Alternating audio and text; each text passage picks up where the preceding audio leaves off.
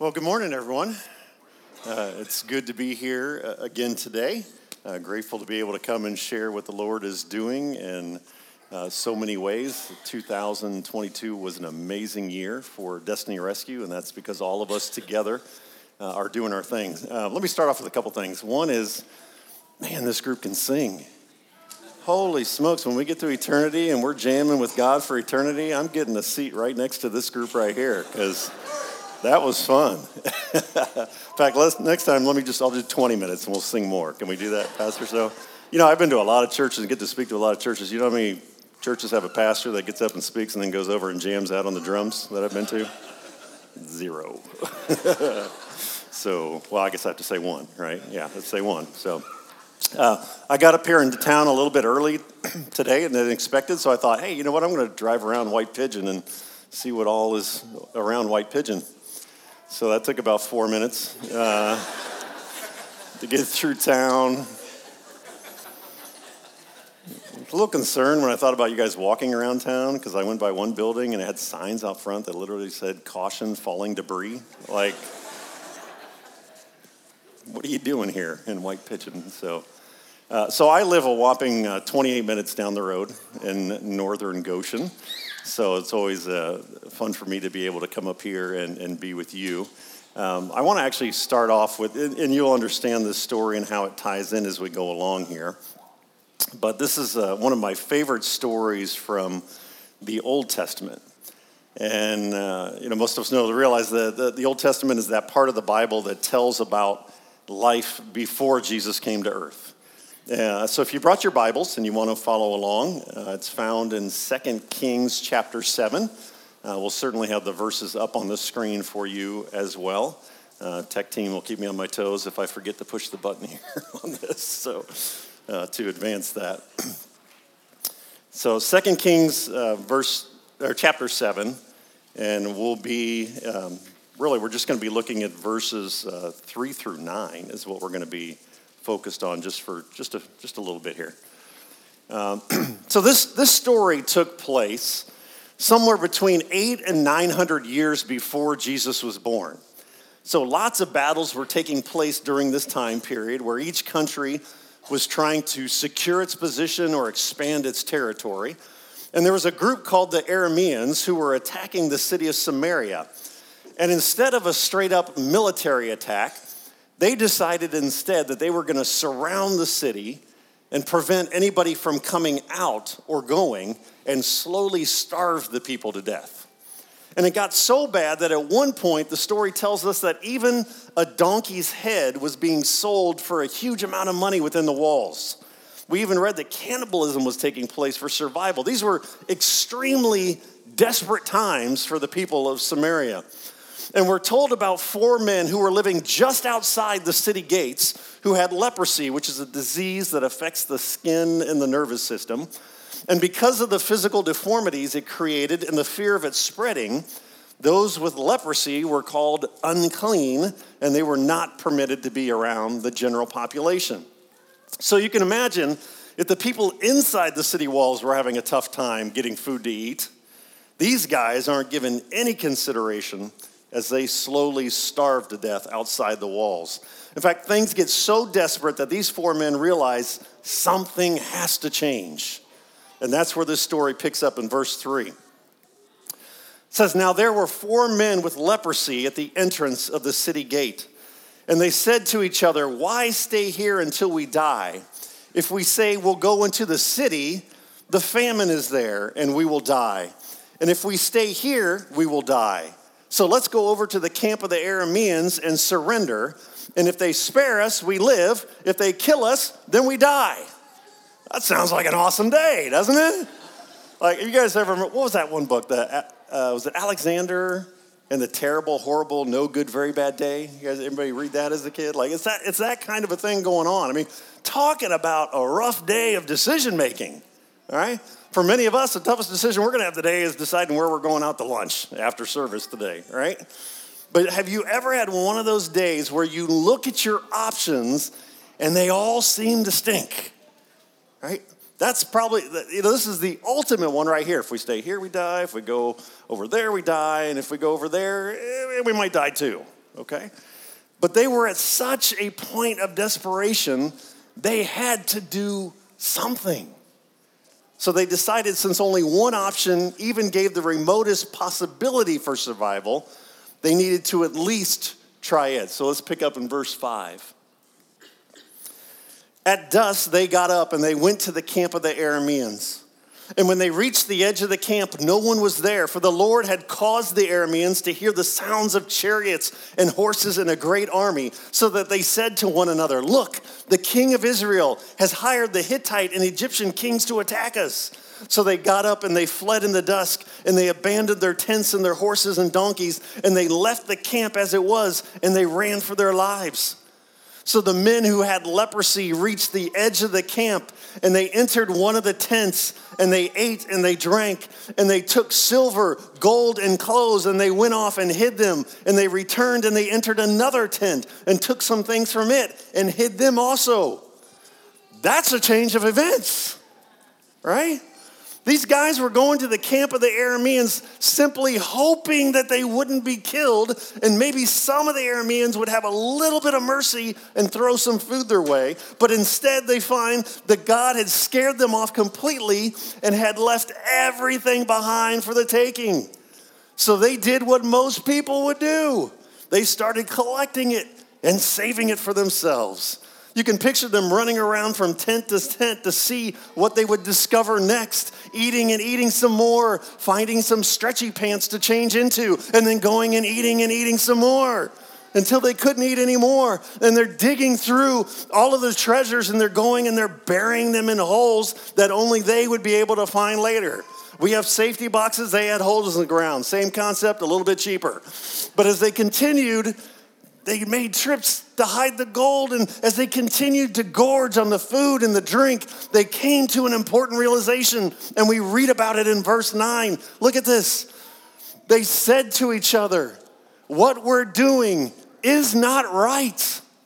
This is a day of good news, and we are what? Keeping it to ourselves."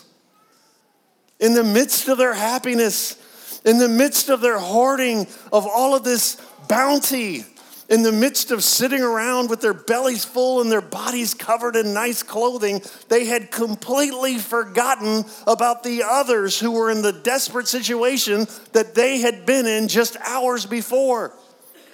And they realized that it wasn't good enough for just them to know about all of this blessing. They needed to go back and tell everyone else about it as well.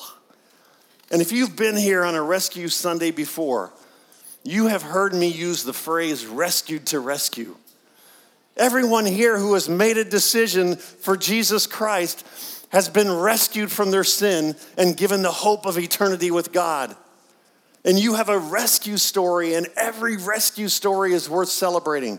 But it doesn't end there. What God does for you and what he does for me, he invites us to join him in doing in the world around us. He takes broken, imperfect, messed up people like you and me, and he invites us to join him on rescue in the world. And we don't get to keep all the amazing things that he has done for us to ourselves. We share them with everyone around us so that more get to experience his mercy, more get to experience his grace, and come into a life-altering, eternity-altering relationship with his son, Jesus Christ. We have to go. We have to take everything that we have been given and give it away to everyone we encounter along the way in our spheres of influence. Because we live in a world that desperately needs hope.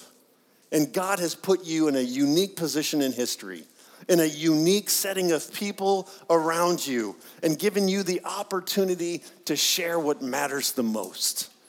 He has put you in the prime position to change the world.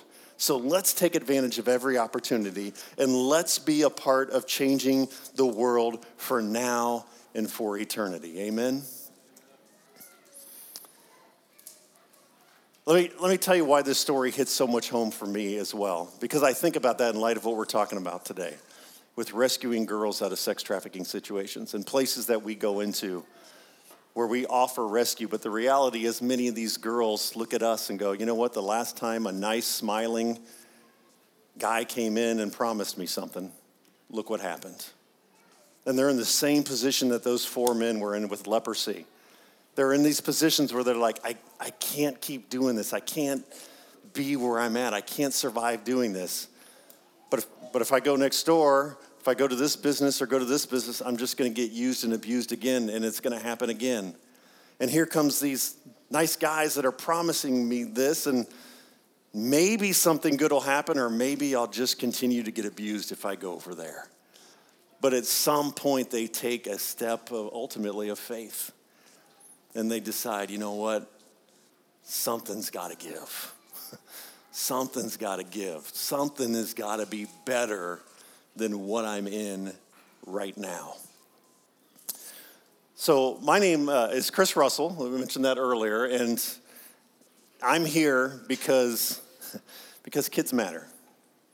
Kids matter to God. Kids matter deeply to God. And we live in a world that does not value children in many, many ways. Human trafficking, I don't know how many of you know this, because I'm sure we've got some new faces here as well. Human trafficking is the fastest growing criminal activity in the world. The fastest growing criminal activity in the world. I know some of you are going to be watching football today. NFL makes a lot of money. About $8 billion profit a year. Human trafficking makes over $150 billion a year. 99 billion of that is specifically sex trafficking. And we know right now around the world there's over 1 million kids being sex trafficked. And that is not okay. These are image bearers of the King of Kings. And they deserve us to do everything we can. Man, I look around and I get a little emotional when I see this many kids in a room. I've got 3 girls of my own.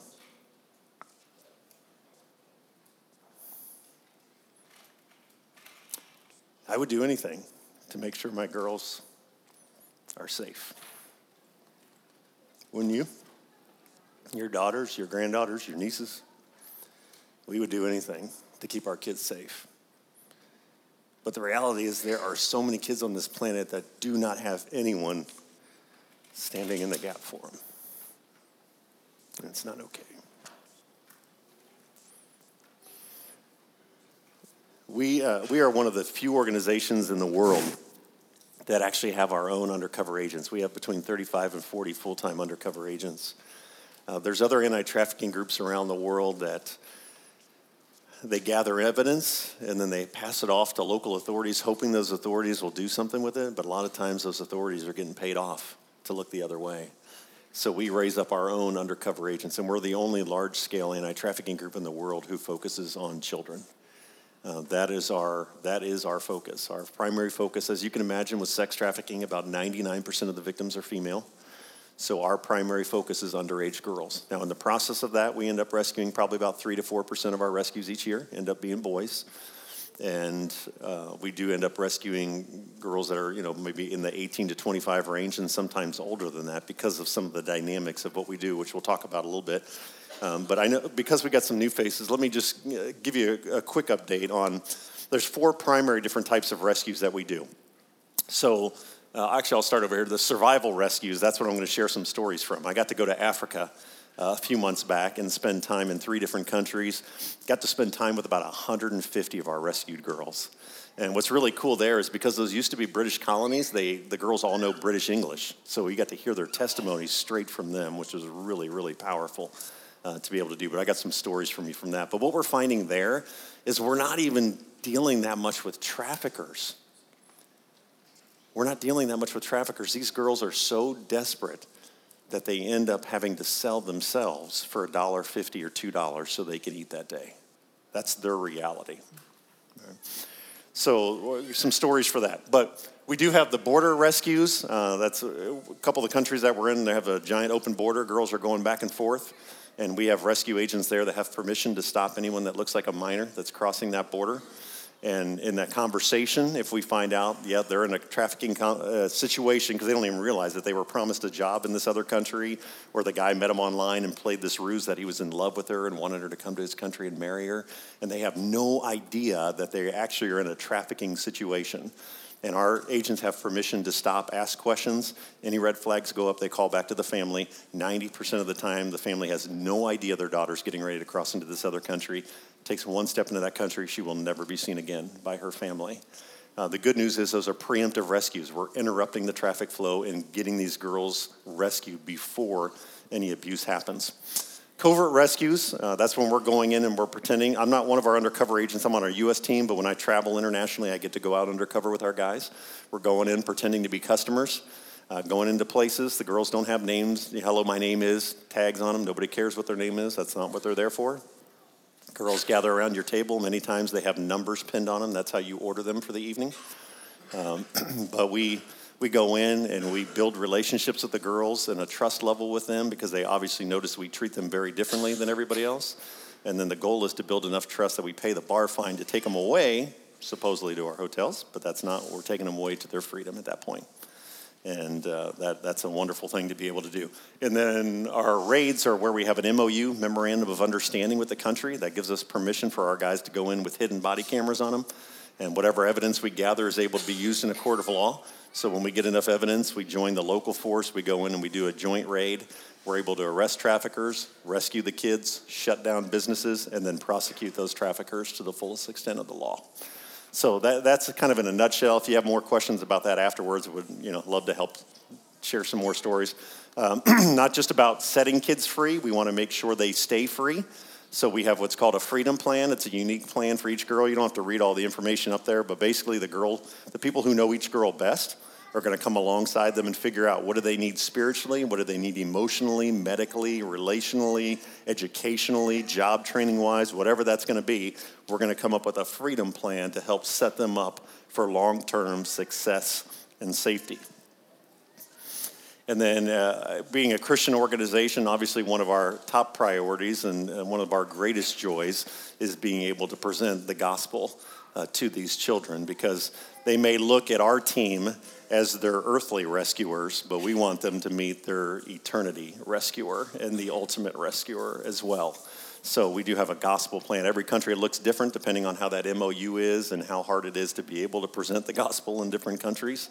But that certainly is an absolute top priority for us.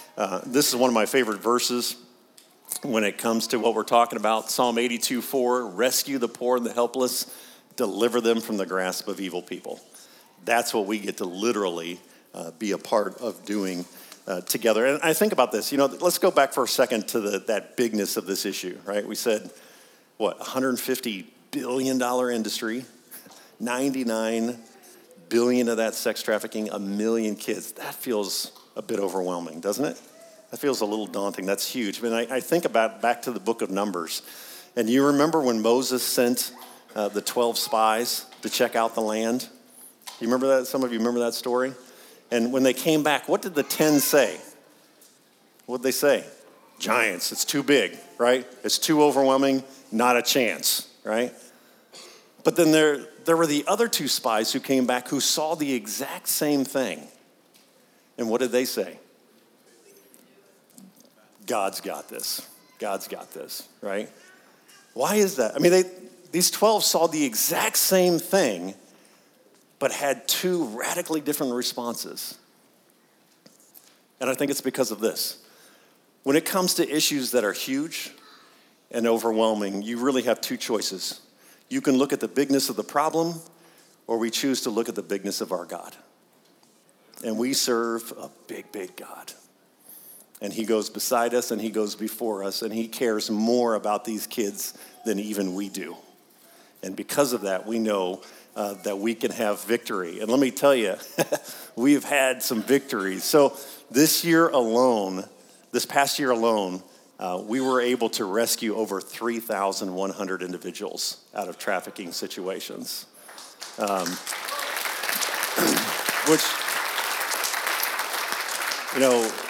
And when I say we, I don't mean Destiny Rescue, I mean we.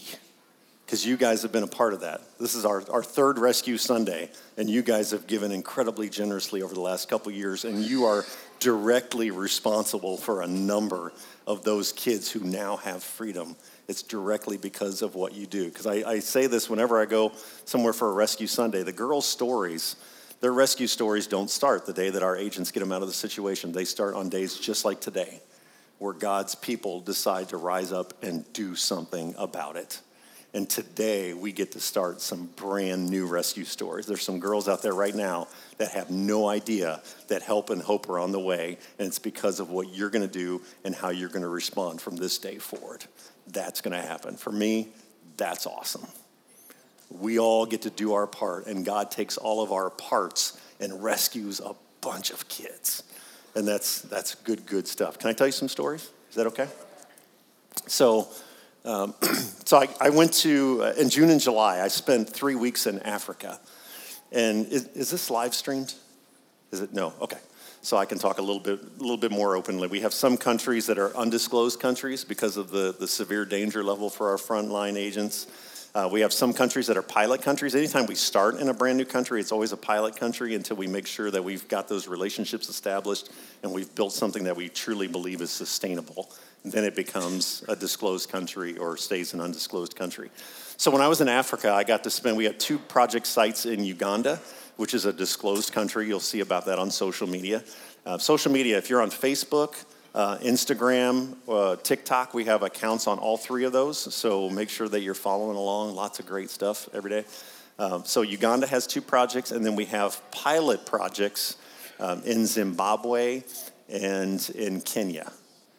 So I got to visit all of those, and I got to spend time with probably at least 150 rescued girls, which was just amazing. So this picture that you're seeing here, we're always very careful about not getting pictures where you can clearly see kids that we're rescuing for their safety as well. But this was the village that she lived in. So I went over with our CEO, I went over our international marketing director, and then our main film guy, who's actually from England, went on the trip with us. And we spent about 3 weeks going through capturing a bunch of stories. And one of the stories, we went to this little village here. And in one of those huts was a 16-year-old girl who lived there with another 16-year-old girl. Those are concrete floor huts. So you know those like cheap plastic like rollout mats, or almost like a cheap fake bamboo kind of thing? Like there's real. That's what they had. A little rollout mat on the concrete that these 2 girls slept on. Toothbrush and toothpaste, 2 changes of clothes. That was everything she owned in the world.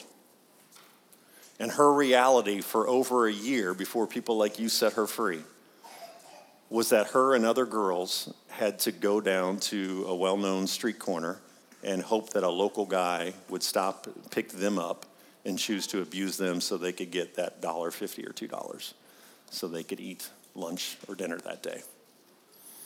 Sometimes they got paid, sometimes they didn't. But that was her reality for over a year. So just by us finding out about her situation, just by us getting her into our food program, she never had to make that walk again.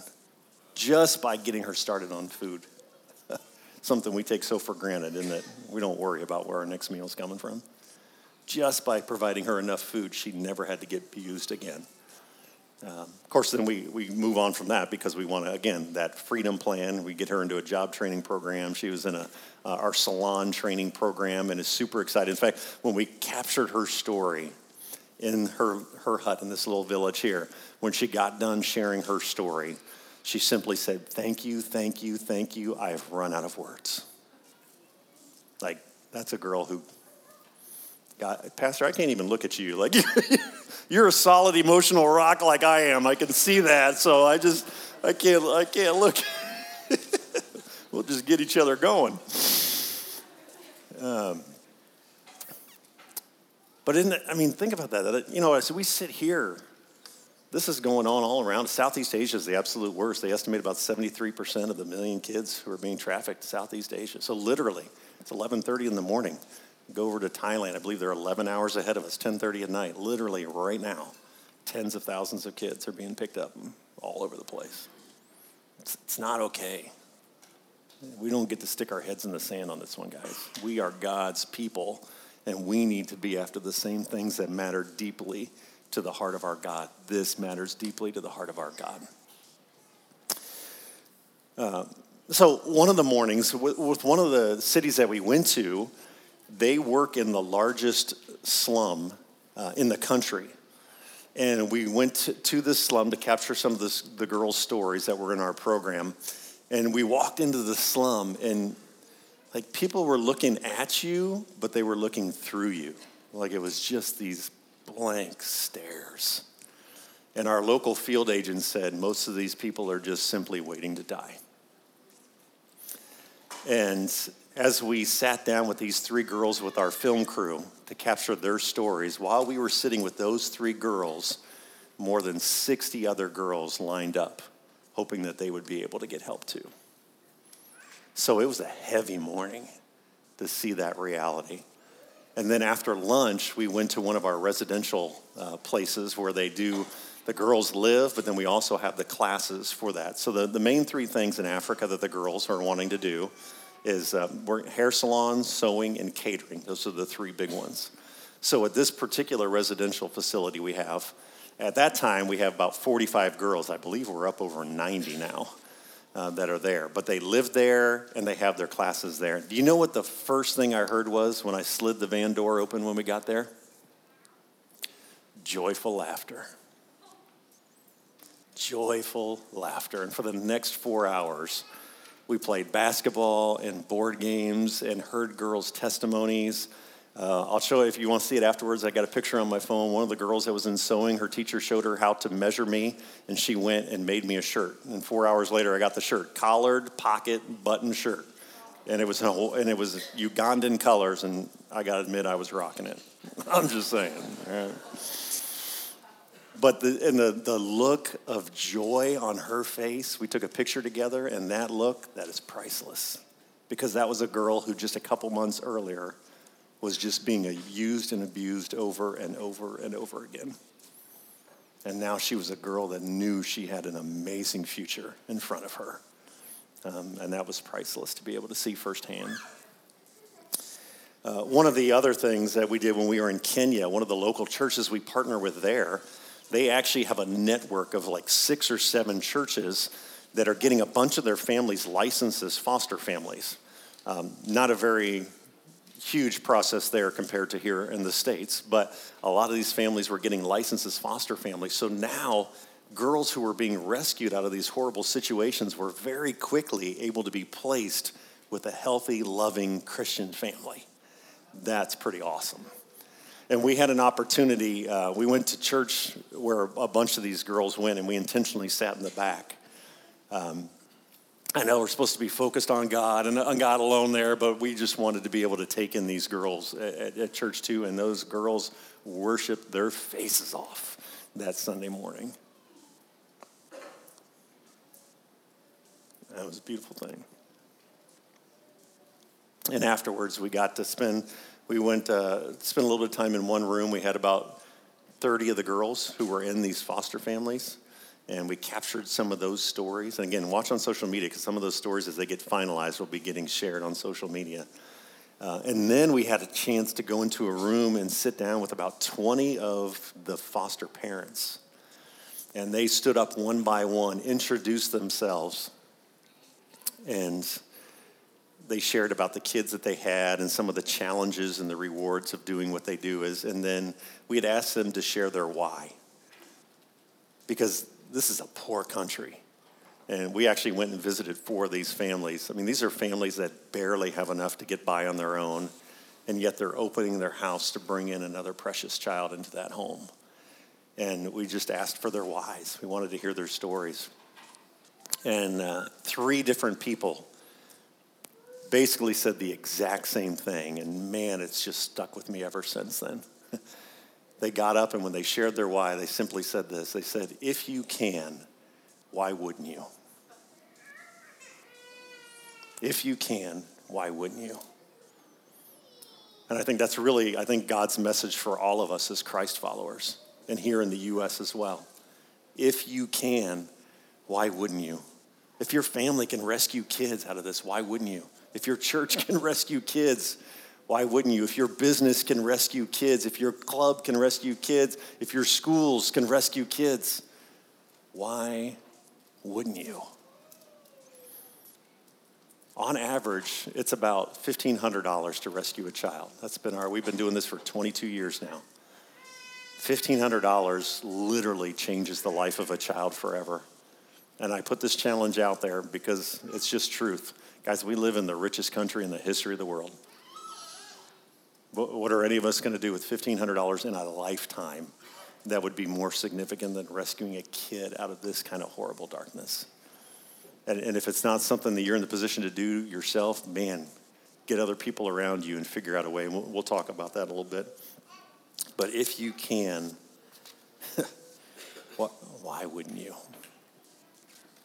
So as I mentioned, it's about $1,500 is the average price of a rescue. And that's, when you're talking about undercover agents and you're talking about travel costs, getting into places that we know kids are being used and abused, doing the undercover work, getting them out to that safe place to start a freedom plan. Obviously, there's expense involved with that.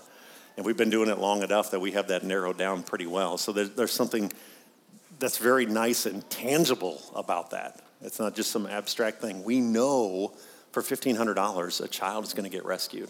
And let's go back for a second. You remember the raids that I told you about earlier with the undercover body cameras and stuff? When we do a rescue operation like that, a raid, if we go into a place that I believe, let's say you have a place and you have 10 kids, 10 girls working there, and I believe 2 are underage. So I send my agents in, they do their work. We go in, we do the raid. We take all 10 of the girls, regardless of age. But I'm going to divide my operating costs by the number of children who are rescued.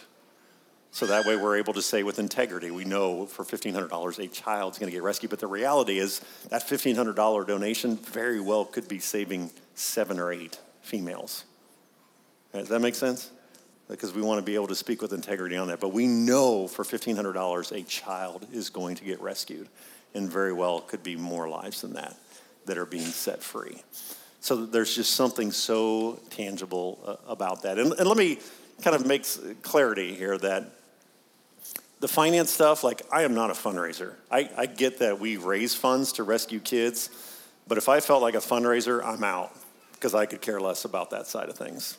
I care about connecting God's people to God's heart. So there's a necessary component to needing to talk about finances, but it's not the part that lights my fire.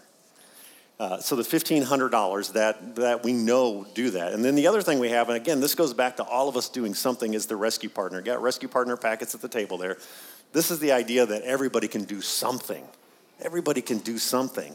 So it's literally whatever monthly amount God puts on your heart to do, and you just consistently give that, and you have thousands of other people doing the same thing, and you put all that resources together, lots of kids get rescued. But I have kids who do $1 a month. I have people who do $1,500 a month. But all of us can do something to be a part of rescuing kids. So let's all do our part, and let's see what God does. He's going to show up and do what only he can do and set some kids free. So now this is the part that lights my fire. When we talk about you using your voice and taking action. How many do we have under 19 in here? How many do we have? All right, good chunk. All right. I want you to hear this from me, okay? My team, we are going to be a part of setting tens of thousands of kids free. Your generation is going to be part of setting hundreds of thousands of kids free. And you can be a part of that. I have elementary schools, middle schools, high schools, and colleges all over the country who are part of this. We've got sheets at the table. It's called Rescue Op 120. That's our youth initiative. But we have thousands of teenagers across it. We just had, and I love this when it happens at churches, that the teenagers run with it first. I just got a call a couple days ago, church in Maryland, and the youth ran with this huge fundraiser event, all led by teenagers, and they raised $20,000 to rescue their peers. But that's the kind of thing we have going on, teenagers recognizing they have voice, they have influence, and they're not okay with kids their age being used and abused like this. That's God moving in our younger generation. And your generation is going to set hundreds of thousands of kids free. And it's going to be awesome to watch. So don't let I have 7-year-olds before COVID in Fort Wayne, 2 7-year-olds that did a lemonade stand for the summer. And one of them sold lemonade, one made little homemade candies. Those 2 7-year-olds raised over $2,000 and rescued a kid, all right? All of us can do something to set kids free.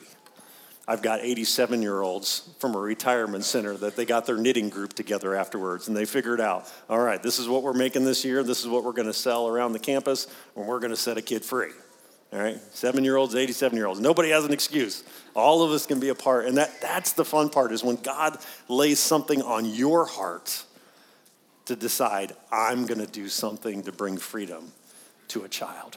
And then you take something you already like to do. Anybody like to run or walk? Okay, 8 of you.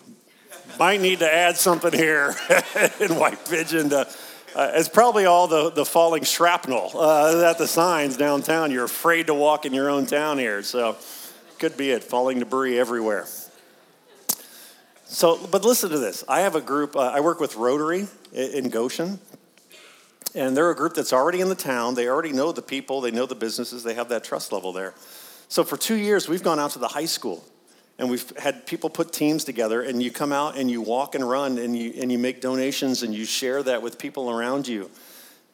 And then the people from Rotary went to businesses and said, hey, would you sponsor us at 1 rescue? Would you sponsor us at 2 rescues? Got like 30 businesses to sponsor from their community. Guys, that's the largest third-party fundraiser we've ever had. In 2 years, they've raised $208,000 towards rescuing and restoring kids, walking and running, all right? We have a garage sale, just had their 6th year. Started off with one woman who wanted to rescue 1 kid and got other people around her and said, let's sell people's junk and rescue kids. First year, they rescued 4 kids. Then they rescued 5 kids the second year. Third year, went to 2 days because there was so much stuff coming in. Rescued 15 kids. Fourth year, they had some sickness, put it together late, still rescued 8.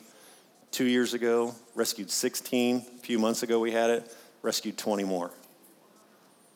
What started with one person with the heart to rescue 1 kid activated the faith of hundreds in her community to be a part of it and has raised enough money to rescue 68 kids in 6 years, selling people's junk. All right? I got a Montessori school in Fort Wayne. It was a bunch of 14-year-olds. They did their spring play at school. It was a comedy about families stuck together during COVID. They didn't have any set admission fee. They didn't have any set amount on the food cost for the concessions. And they just took donations, raised enough money to rescue 3 kids. A whole group of 14-year-olds. All of us can do something to set kids. Think about that for a second, seriously. What do you already love to do? Do you know other people who love to do the same thing? Then let's do it. We've got a super easy fundraising platform. You can have it set up in 5 minutes. You share it on social media. All the money goes straight to Destiny Rescue. You don't have to touch a dime. You just add the passion and bring people in.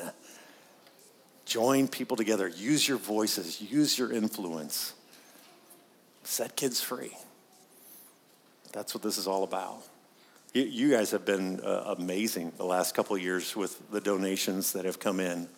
But I want to challenge you to take it to the next level. Teenagers, grab Rescue Op 120. Check it out. You guys can set teenagers free. There's some great resources there. If you have an idea that you yourself are going, you know what? I'm going to figure out a way to rescue a kid. We're actually creating this new thing that we're working on right now. It's called Rescue Champions. And it's people who have decided, you know what? This is just going to be part of my DNA from now on. For the rest of my life, this is part of my DNA.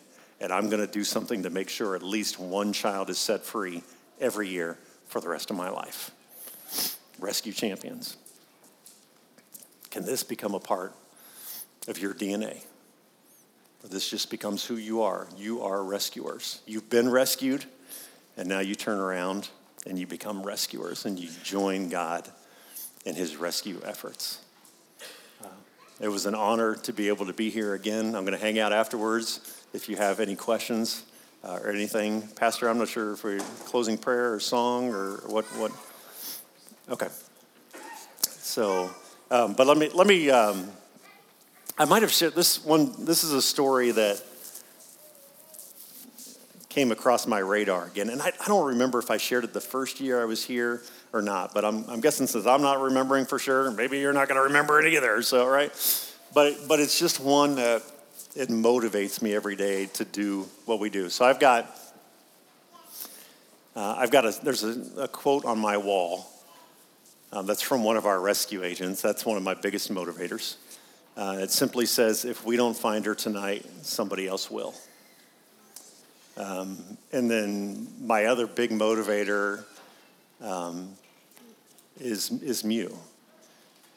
So Mew is old enough now. What's awesome about having done this for 22 years is now we have a number of girls who have rescued, been through our program, have been reintegrated back into their communities, and now they are significant leaders in our ministry. That's really awesome to see, and Mew is one of those. But Mew's story was kind of similar to some of these other things I shared today, that, she ended up being tricked and thinking she was going to the big city to get a job at a restaurant, and she got taken to a place and given a dress and makeup and given a room and told to stay there, and within an hour, one man after another showed up and abused her. And that was her introduction to this new life until we were able to get her out of that. And she went to one of our rescue homes, and she ended up being there. On average, the girls are there anywhere from 6 to 12 months, if they are. About 20% are in residential homes, 80% are in community care, because if it's safe, we want them in as normal of an environment as possible. You put them into places like orphanages, they get dependent on us, they get used to a standard of living that's not sustainable. So it's not the ideal thing we want, but sometimes that's necessary.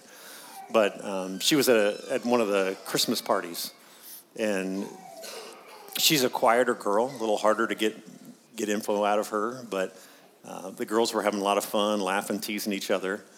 And then the atmosphere changed, and they started getting a little bit more serious, and they started sharing stories. They started sharing what they had been rescued out of. And Mew finally got up, and she shared her story as well. And when she got done, she looked at our rescue agents, and she looked at our caseworkers and project managers that were at that party, and she simply said this. She said, "Thank you for considering my life worthy enough to come and rescue." And that really goes back to what we were talking about at the beginning, doesn't it? These are daughters that are image bearers of the King,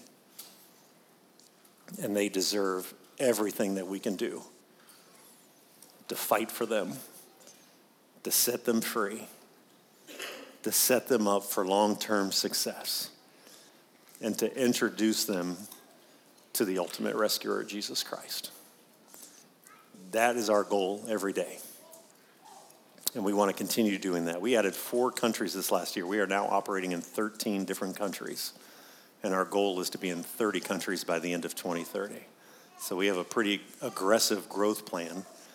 But we need to have an aggressive growth plan. There's over 1 million kids being abused out there, and it's not okay. But it takes all of us doing our part. When you do your part, you raise awareness. God changes your heart. You bring people and activate their faith, and you do something to help set a kid free. And you provide the resources that ultimately empowers our team to do what they do best.